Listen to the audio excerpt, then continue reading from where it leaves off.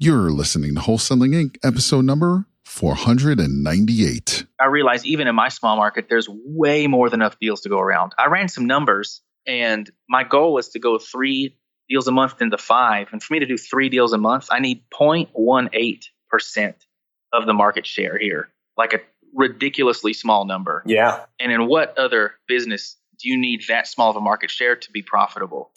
This is game-changing information guaranteed to raise your real estate wholesaling business with actionable steps you can take immediately to navigate the ins and outs of wholesaling and start making money today. Join us as we put our guests in the hot seat and dive deep to dissect their strategies for success to enable you to duplicate their results. You're listening to Wholesaling Inc., the only show dedicated to making you a fortune in wholesaling. You're listening to another episode here at Wholesaling Inc. My name is Cody Hoffine, and I'll be hosting today's podcast episode. For all you new people listening today, first and foremost, welcome. But second of all, this is going to inspire you. This is going to give you some action items on what you can do, because I'm very serious when I tell you this. Today's guest is going to share a way that he did a deal that I am very, very confident that every single one of you listening today can implement and be able to do. It didn't require money. It didn't require having all this time in the world. It was just very specific things that he did to get this deal. So get out a piece of paper, get out a pen, get ready to jot down some gold nuggets, jot down the action items, and act upon what you hear today, but what our guest is going to share with you, because this was a big deal. Like, we're going to talk about it. I don't want to share the numbers yet. He's going to do that. But today we have Jared Francom from Lubbock, Texas. And here's the cool thing, guys. He lives in a town that has about 250,000 in population. Now, a lot of people be like, oh man, it's tough to do deals there. He's done 12 deals over the last little over a year, little over 12 months now. He's done 12 deals, is doing just fine in what people would say is a small town, right? He's 6 hours away from any major city. And we're going to break this down right now. So Jared Francom, my man, how in the heck are you doing? I'm doing well. Thanks for having me on here. Well, the honor is all ours, and we're so excited that you're on here. I love the fact that you're 6 hours away from a major city. You're in a little college town, and you're making deals happen. This is going to help make people believers that when they call me and say, oh man, but I don't know if I can do deals where I'm at. I only have 200,000 people that live by me. You can be like, oh, this podcast is for you guys. Yeah. Well, talk to us. Tell us a little bit about you and what got you into real estate in the first place. Sure. Okay. So in 2015, I had an engineering job. I got a degree in mechanical engineering, but I had an engineering job and was at the desk, and I was just looking for something to do while I was working. And I stumbled across Rich Dad, Poor Dad.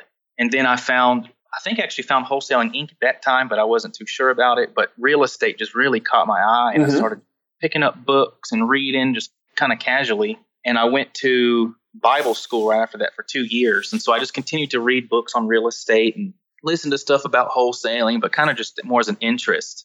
And then I went in 2018, I moved to São Paulo, Brazil to do missionary work. Nice.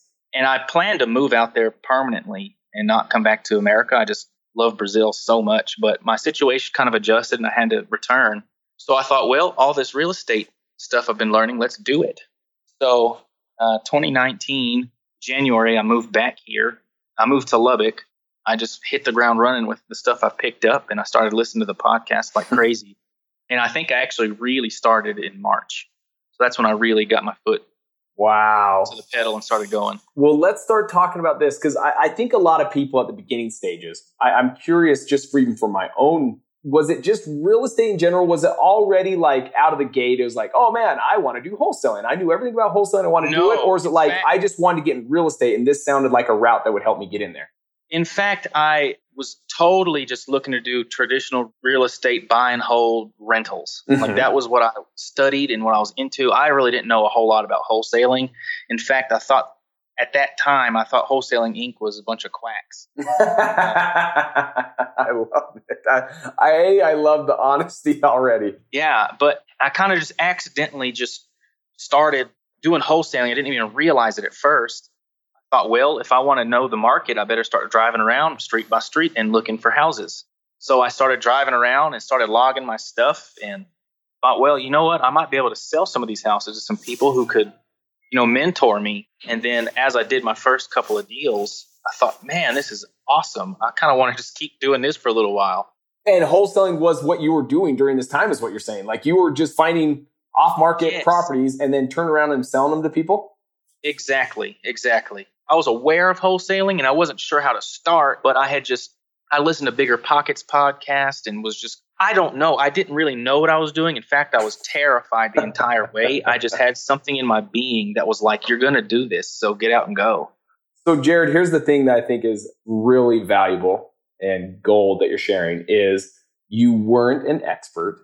Were you doing this full time or are you just doing this part time? Like you said, you had a job doing engineering, right? So I was doing campus ministry. Oh my gosh.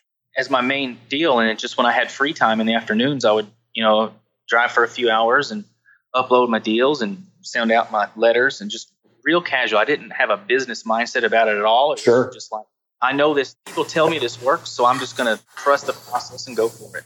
The first time I sent mailers, I was just blown away when someone called me. I remember calling a business mentor of mine and said, dude, even if I never sell a deal, I can't believe it. Someone actually called me off a postcard. So you knew the market was working. You believed in the process. You're getting calls. You're in real estate. Now, let's fast forward. Are you in this full time or are you still doing this part time? I am. So 2 weeks ago, I just transitioned to doing wholesaling full time. Mm-hmm. And, and not that I wanted to stop ministry, and I had a pretty big internal battle about, how do I divide my time? And I realized if I chase two rabbits, I'm sure to lose them both. Yeah. But what I can do is build wholesaling to be a business that serves me so that I can then live and give and spend my time going, with ministry. So I'm still doing things with the ministry just in a reduced manner so that way I can really give my time to do wholesaling. I think what's great about your mindset and where you're at is you were in ministry in the first place to just serve, give back, help individuals become better individuals. And so I know what you're talking about when you say like this internal battle. It's like here you are doing incredible things, whether that's youth, whether that's college, whether that's adults, but you're doing incredible ministry work. And now you're thinking, oh man, now I'm going back to this, which could be a lesser, but how you're able to switch that mindset and be like, no, there's still people. I mean, there's people that right from the beginning, when you're talking to seller, that need your service to help them to get to a better state. But then also the money you can make in real estate that you're already thinking, how do I give back and how am I going to make this a better place where everyone wins because I'm doing this? I realize the more that I'm doing wholesaling, focusing on the checks is becoming less and less. And it's more about meeting people and discovering their crazy situations. And then me being the only one that they've come across who's able to solve those problems. Right. And to me, that's what's so rewarding is like there's a great need and then being able to find a solution that totally fits them. I mean, I've had people give me huge hugs, even though I've made plenty of money off of it, but otherwise they would have been in a real big pickle. Jared, here's the cool thing. We've had people listening for years to the podcast. We have people for the first time that's learning about this through what you're saying right now. And the fact that you can get them early on talking to them, whether it's people that have been listening to years to bring them back to center. And center is, this is a business about serving. This is not a business about real estate. Real estate's just a byproduct. It's simply getting in there, serving individuals that have problems, be a problem solver. And that allows you to get a home at a discount. But that's just a byproduct. The front end is just a very good platform to genuinely serve people at a high level. Let's go right into this deal that we're going to talk about. So guys, get ready because he's going to break down a deal that he just recently did and incredible learning that came from it. These were just little things. So when we talk about, oh my gosh, Jared's got to be doing something big. There's got to be something big going on in his business. I want you to know and listen to this podcast because he's just going to share the small little details that most people miss that allowed him to win big on this deal. It wasn't any big things that he was doing. It's him consistently doing the small things that makes the difference. So Jared, let's take it right from the beginning. How did you find this lead that we're going to be talking about, this deal that we're going to be talking about? How did you come across this lead in the first place? Driving for dollars, got in my car and went street by street. Driving for dollars, guys. This is a term that's out there. If you're new here, driving for dollars is just simply, like he said, you hop in your car and what are you looking for? You say you drive street by street. What is it that you're actually looking for when you're driving for dollars? So I'm looking for, and I'm sure I have a much broader criteria than most, but I'm looking for any sign of distress whatsoever. So if there's any peeling paint, if there's any trash in the yard, if the yard is high, if there's missing shingles. Like high grass, like the grass is unmowed when you say that? Is that what you mean? Yeah, like the unmowed lawn. Okay. Even if it's like they missed it for a little bit. I don't know. I just want to add it. I would rather not miss. And just a quick sidebar, actually, I had a deal at the beginning of the year that I accidentally added the wrong house and it turned into a deal. It was totally fine. Yeah, but anyway, so I like to have a kind of a shotgun approach when I'm looking for houses. So I know most people think, or they'll say, find the worst super turds in your neighborhood or whatever. And those are great. Those are absolutely great. But I just wanted to keep opening up and just add everything I could and go through and call or get a hold of them as much as I could do. And so that's kind of where my sweet spot is. So you go out, you drive for dollars, you find this home, and now what do you do with it? Are you looking to call the home, send a direct mail piece to? What did you do to get in contact with this homeowner? Well, with this one, it was owned by two people. And so I used the website truepeoplesearch.com. And sometimes it gives me some info on who it is, and sometimes it doesn't. So I typically try to call them directly. But in this case, it didn't give me any info. So all I had was two names. So I looked them online. I tried to find if they had social media. And sure enough, I found one of them on Facebook, and we had, of course, no mutual friends, no nothing. Like I had no clue if they were even going to respond to me, but I just sent them a message. So this whole thing began with just going outside the box. You start to look for numbers. You probably didn't skip trace. It sounded just you went to this website, didn't have anything. So then you're thinking, okay, what next? You go to social media.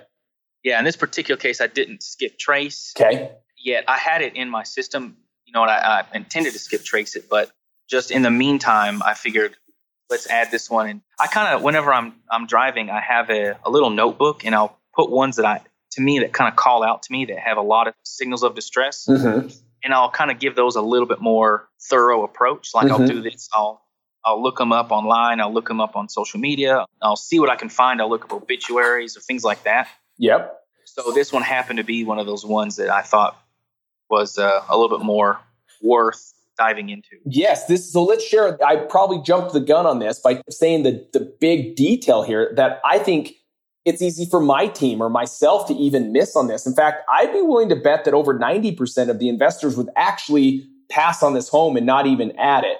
What unique feature showed that this property could be distressed? Because it sounded like, well, tell them what did the house look like from the street? And then what allowed you to say, oh my gosh, yeah, I got to put this on the list. So this house, I was driving and I had stopped on a corner while I was driving. My girlfriend at the time was in the car with me, and we were talking, and we were changing some music, and we were actually listening to some worship and talking about the Lord and stuff, and was getting ready to start driving again. And I turn over and look to the side, and I noticed that behind a tree, I mean, the house looked great. The yard was mowed. The trees were okay. It even had decorations out on the front porch still, like a little flower pot thing. Yep. But I noticed behind a tree, like a big tree, it looked like there was a hole in the roof. And so I stopped for a second. I get out and I walk over there, and sure enough, there's a big hole in the roof, but it was concealed behind a tree. Yeah. And I never would have saw it if I wouldn't have stopped and paid that close of attention to it. Because everything on the outside looked like, man, this home's fine. Like, I'm not going to put this on the list. Everything looks good. There's nothing distressed about it. But there was one key thing. Right. Hidden behind this tree was a big hole in the roof. Yep. So you flag this, you put a star by it, and this is one you want to get a hold of. You get on Facebook, you reach out in person. What does that even begin to look like? Like, is it get awkward at that point where you're like, oh man, hey, this may be weird, but I mean, how do you even begin to start the conversation by Facebook Messenger? I just reached out and said, hey, I know this message is wildly out of the blue, but I just wanted to see if y'all would even consider selling this address. I was just driving by and saw it, and I don't know the story. I'm just nobody special. I just wanted to see if something to that effect. Yeah. I try to be as non-confrontational, non-salesy, non smooth talker. Just, hey, want to see if y'all want to sell it.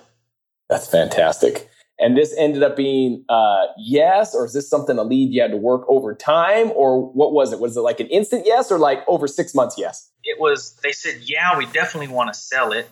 And we've had several offers on it already. And I'll have to get in contact. It was owned by 2 people, and I just got in contact with one. It was owned by a guy and girl. I just got in contact with the girl, and I didn't know. So I just asked, okay, well, can you get in contact with them, or can I get in contact? And she reached out eventually. And then I was able to get his phone number and connect. I think it actually took a month or so of follow-up. Yep. But they were definitely ready to sell. What was the big why that let you know they were definitely ready to sell? I mean, they told me, they said, yeah, we definitely want to sell it.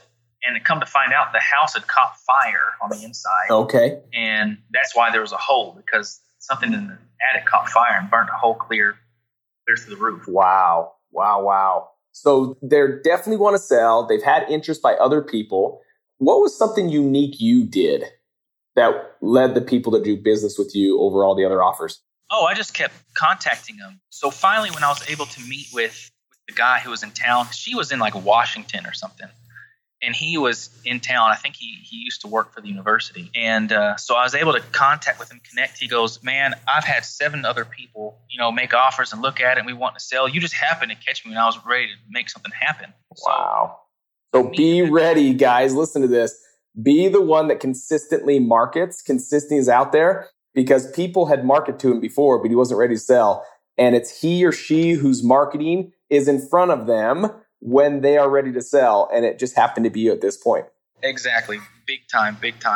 I wasn't worried about any other competition. I think one of the things that helps me a lot is I see my competition as buddies and friends, colleagues, even helpers or whatever. Yep. I really just focus on my own business. I don't want to measure myself according to someone else's ruler.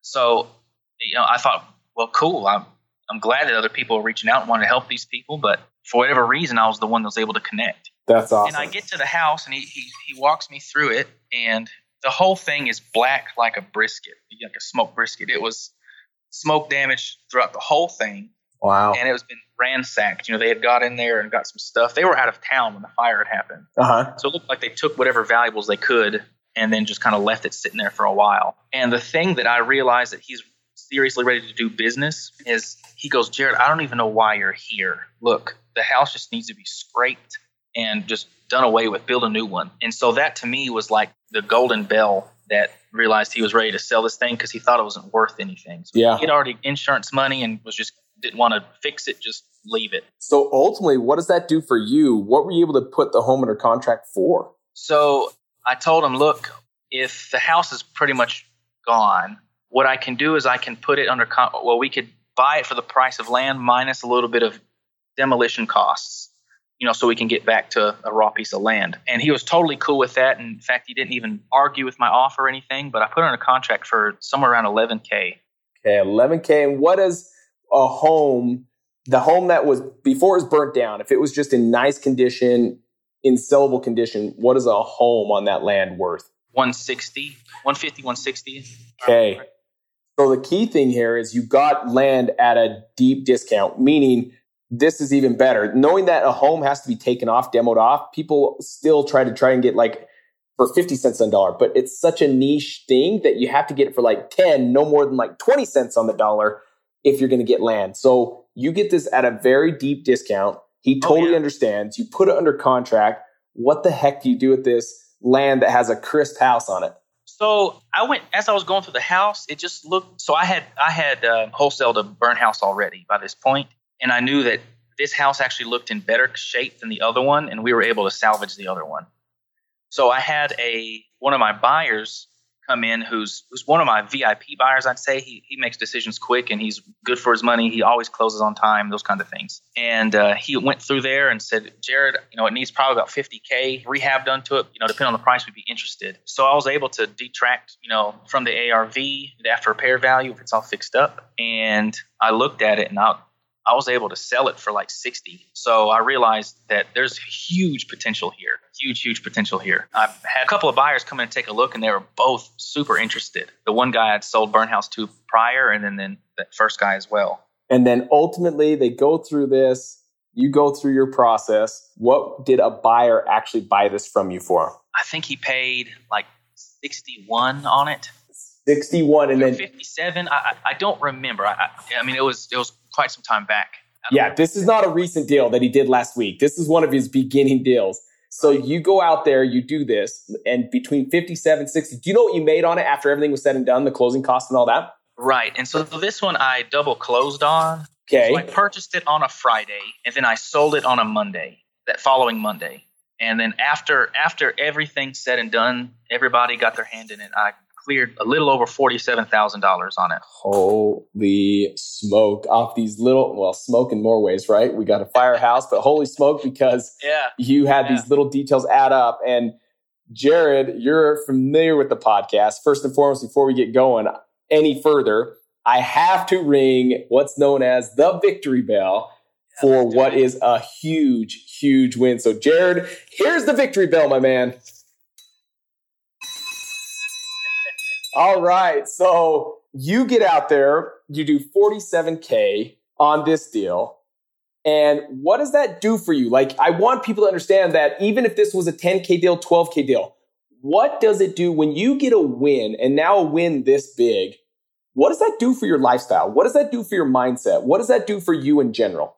Well, I honestly couldn't believe it. It absolutely altered my brain chemistry. And that moment, it no longer was a hobby, but something I really wanted to pursue seriously. Just a little bit of backstory. Prior to me moving back to Lubbock, just a few months before that, I was doing ministry work. I made like $500 a month, and I had no money to my name ever. Like prior to that year, I never had more than $2,000 to my name at all. I had college debt. I didn't even comprehend what that kind of income was like. I mean, that's like almost what I'd make a whole year as an engineer. Yeah. Huge. And it was totally a blessing from the Lord. Everything has to go back to him. My business is there to serve him. And I realized that was the Lord confirming that this is a path I should go down. And as long as I continue to remain faithful to him, he'll remain faithful to me. And this was phenomenal. Huge evidence of that. Well, and I think what's cool about this is the fact that most people don't think you can do deals in what most people would call a small town. But then also, more importantly, if you are going to do a deal, it's going to be like a $2,000 deal or a $5,000 deal. And this absolutely is like, that's like your big fish. Yeah. Like this is like your whale. You put whale bait on and caught a whale. You didn't catch a minnow. You didn't catch a fish. You caught a whale in a small town. Huge. So going forward, let's think of ribbon on the package to end this. Knowing what you know today, is there anything that you would do differently if you were starting over? Or is there anything you would do the same to make sure like this worked for me? And if there's someone's listening to this, they're at the beginning stages, this worked for me. And if I went to the beginning, I'd make sure I did this again. Yeah, I would have just doubled down on looking for properties. The deal flow, I was just kind of doing it halfway and looking around. I'm sure that I missed other huge deals. In fact, I know I did. Yeah. I know I missed a deal later that year, another fat one, and I was just too late to the party, but that's okay. Like I realized even in my small market, there's way more than enough deals to go around. I ran some numbers and my goal was to go 3 deals a month into 5. And for me to do 3 deals a month, I need 0.18% of the market share here, like a ridiculously small number. Yeah. And in what other business do you need that small of a market share to be profitable? I realized that there's way more than enough deals for everybody. And I don't have this scarcity thought. But to answer your question, I think one thing I would have done differently or even maintained doing was doubling down on looking for opportunity properties. Yeah. Because I think at the beginning stages is the crucial time to be saying this, because at the beginning stages, your mind's already playing so many games with you, almost like, will it work? Does this work? Am I good enough? Yeah. Can I do this? Or is this fake? Or is this only work in big markets? Like your mind is already playing so many games with you. Oh, I know. That it's crucial to just get out there. The first couple times, I remember like watching money go out the window, and then a day or two would go by and I didn't hear anything. And then I would get so much this feeling of dread and regret. And like, Jared, you wasted all this money on mail. Like you seriously bought all those stamps or whatever. But there was something in my being that I had to keep fighting that trust the process. I remember almost being to the point of tears, like, what am I doing? Like, what? Everyone else seems to have some success with this, but I can't seem to get off the ground. But I figured, man, I'm giving this a shot, and I'm not stopping until I get a deal. And I kept doing it scared. Wow. But here's the thing. I don't think courage is a lack of fear. This is the best part I think I just recently learned, probably over the past year, is courage is not the lack of fear. It's knowing and recognizing the fear, but still moving forward. Because everyone has their fears. Everyone. There's not one person on this earth that's just fearless, that just they can say, oh man, I'm just fearless, I do whatever. There's still fears even for that individual. And courage is not, oh, it's because I have no fear.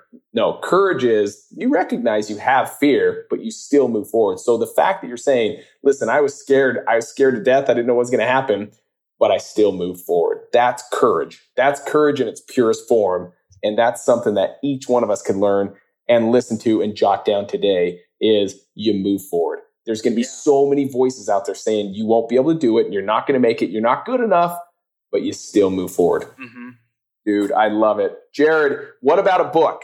Any game-changing books? What if something you've been reading lately that you're like, oh man, this just is game-changing for me. It helps me with my mindset or helps you in any way. What's a book you would recommend to people? Oh man, Rhinoceros Success. Such a good, simple read, isn't it? Yeah, it's so simple, but I read it in like an hour. It was small, thin book, but it's so packed with these like actionable nuggets. Something that kind of gets to me on books is that there's a lot of stories and it's helpful and everything, but it's just a lot of quick, actionable steps. And that's the one I most recently read that had a big impact on me. Yeah. That's awesome. And Scott Alexander, by the way, guys, is the author of that. Super good friend of ours and just an amazing, incredible individual. And I love that book. And it's so simple. I had my 10, well, he was 10 when he read it. He's now 12. Read that. And he was able to literally pull out all the gold that we're trying to say here about this book that Jared's even sharing. Is even he broke it down so simple that my 10-year-old's like, oh my gosh, I love that you do this, and don't act like a cow, act like a rhino. I'm like, yeah, baby, like get going, man.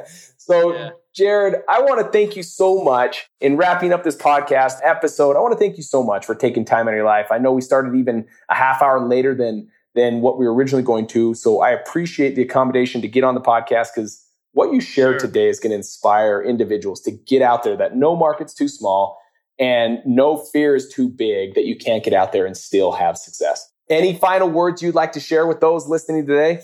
Yeah, no, thanks a ton for having me on here. I'd like to share my access details if anyone just wants to reach out, has any questions. I don't know how I could help, but if there's any way I could provide value, I'd be totally happy to do that. Sure. So I've got Facebook and Instagram. You could find me, Jared Frankum.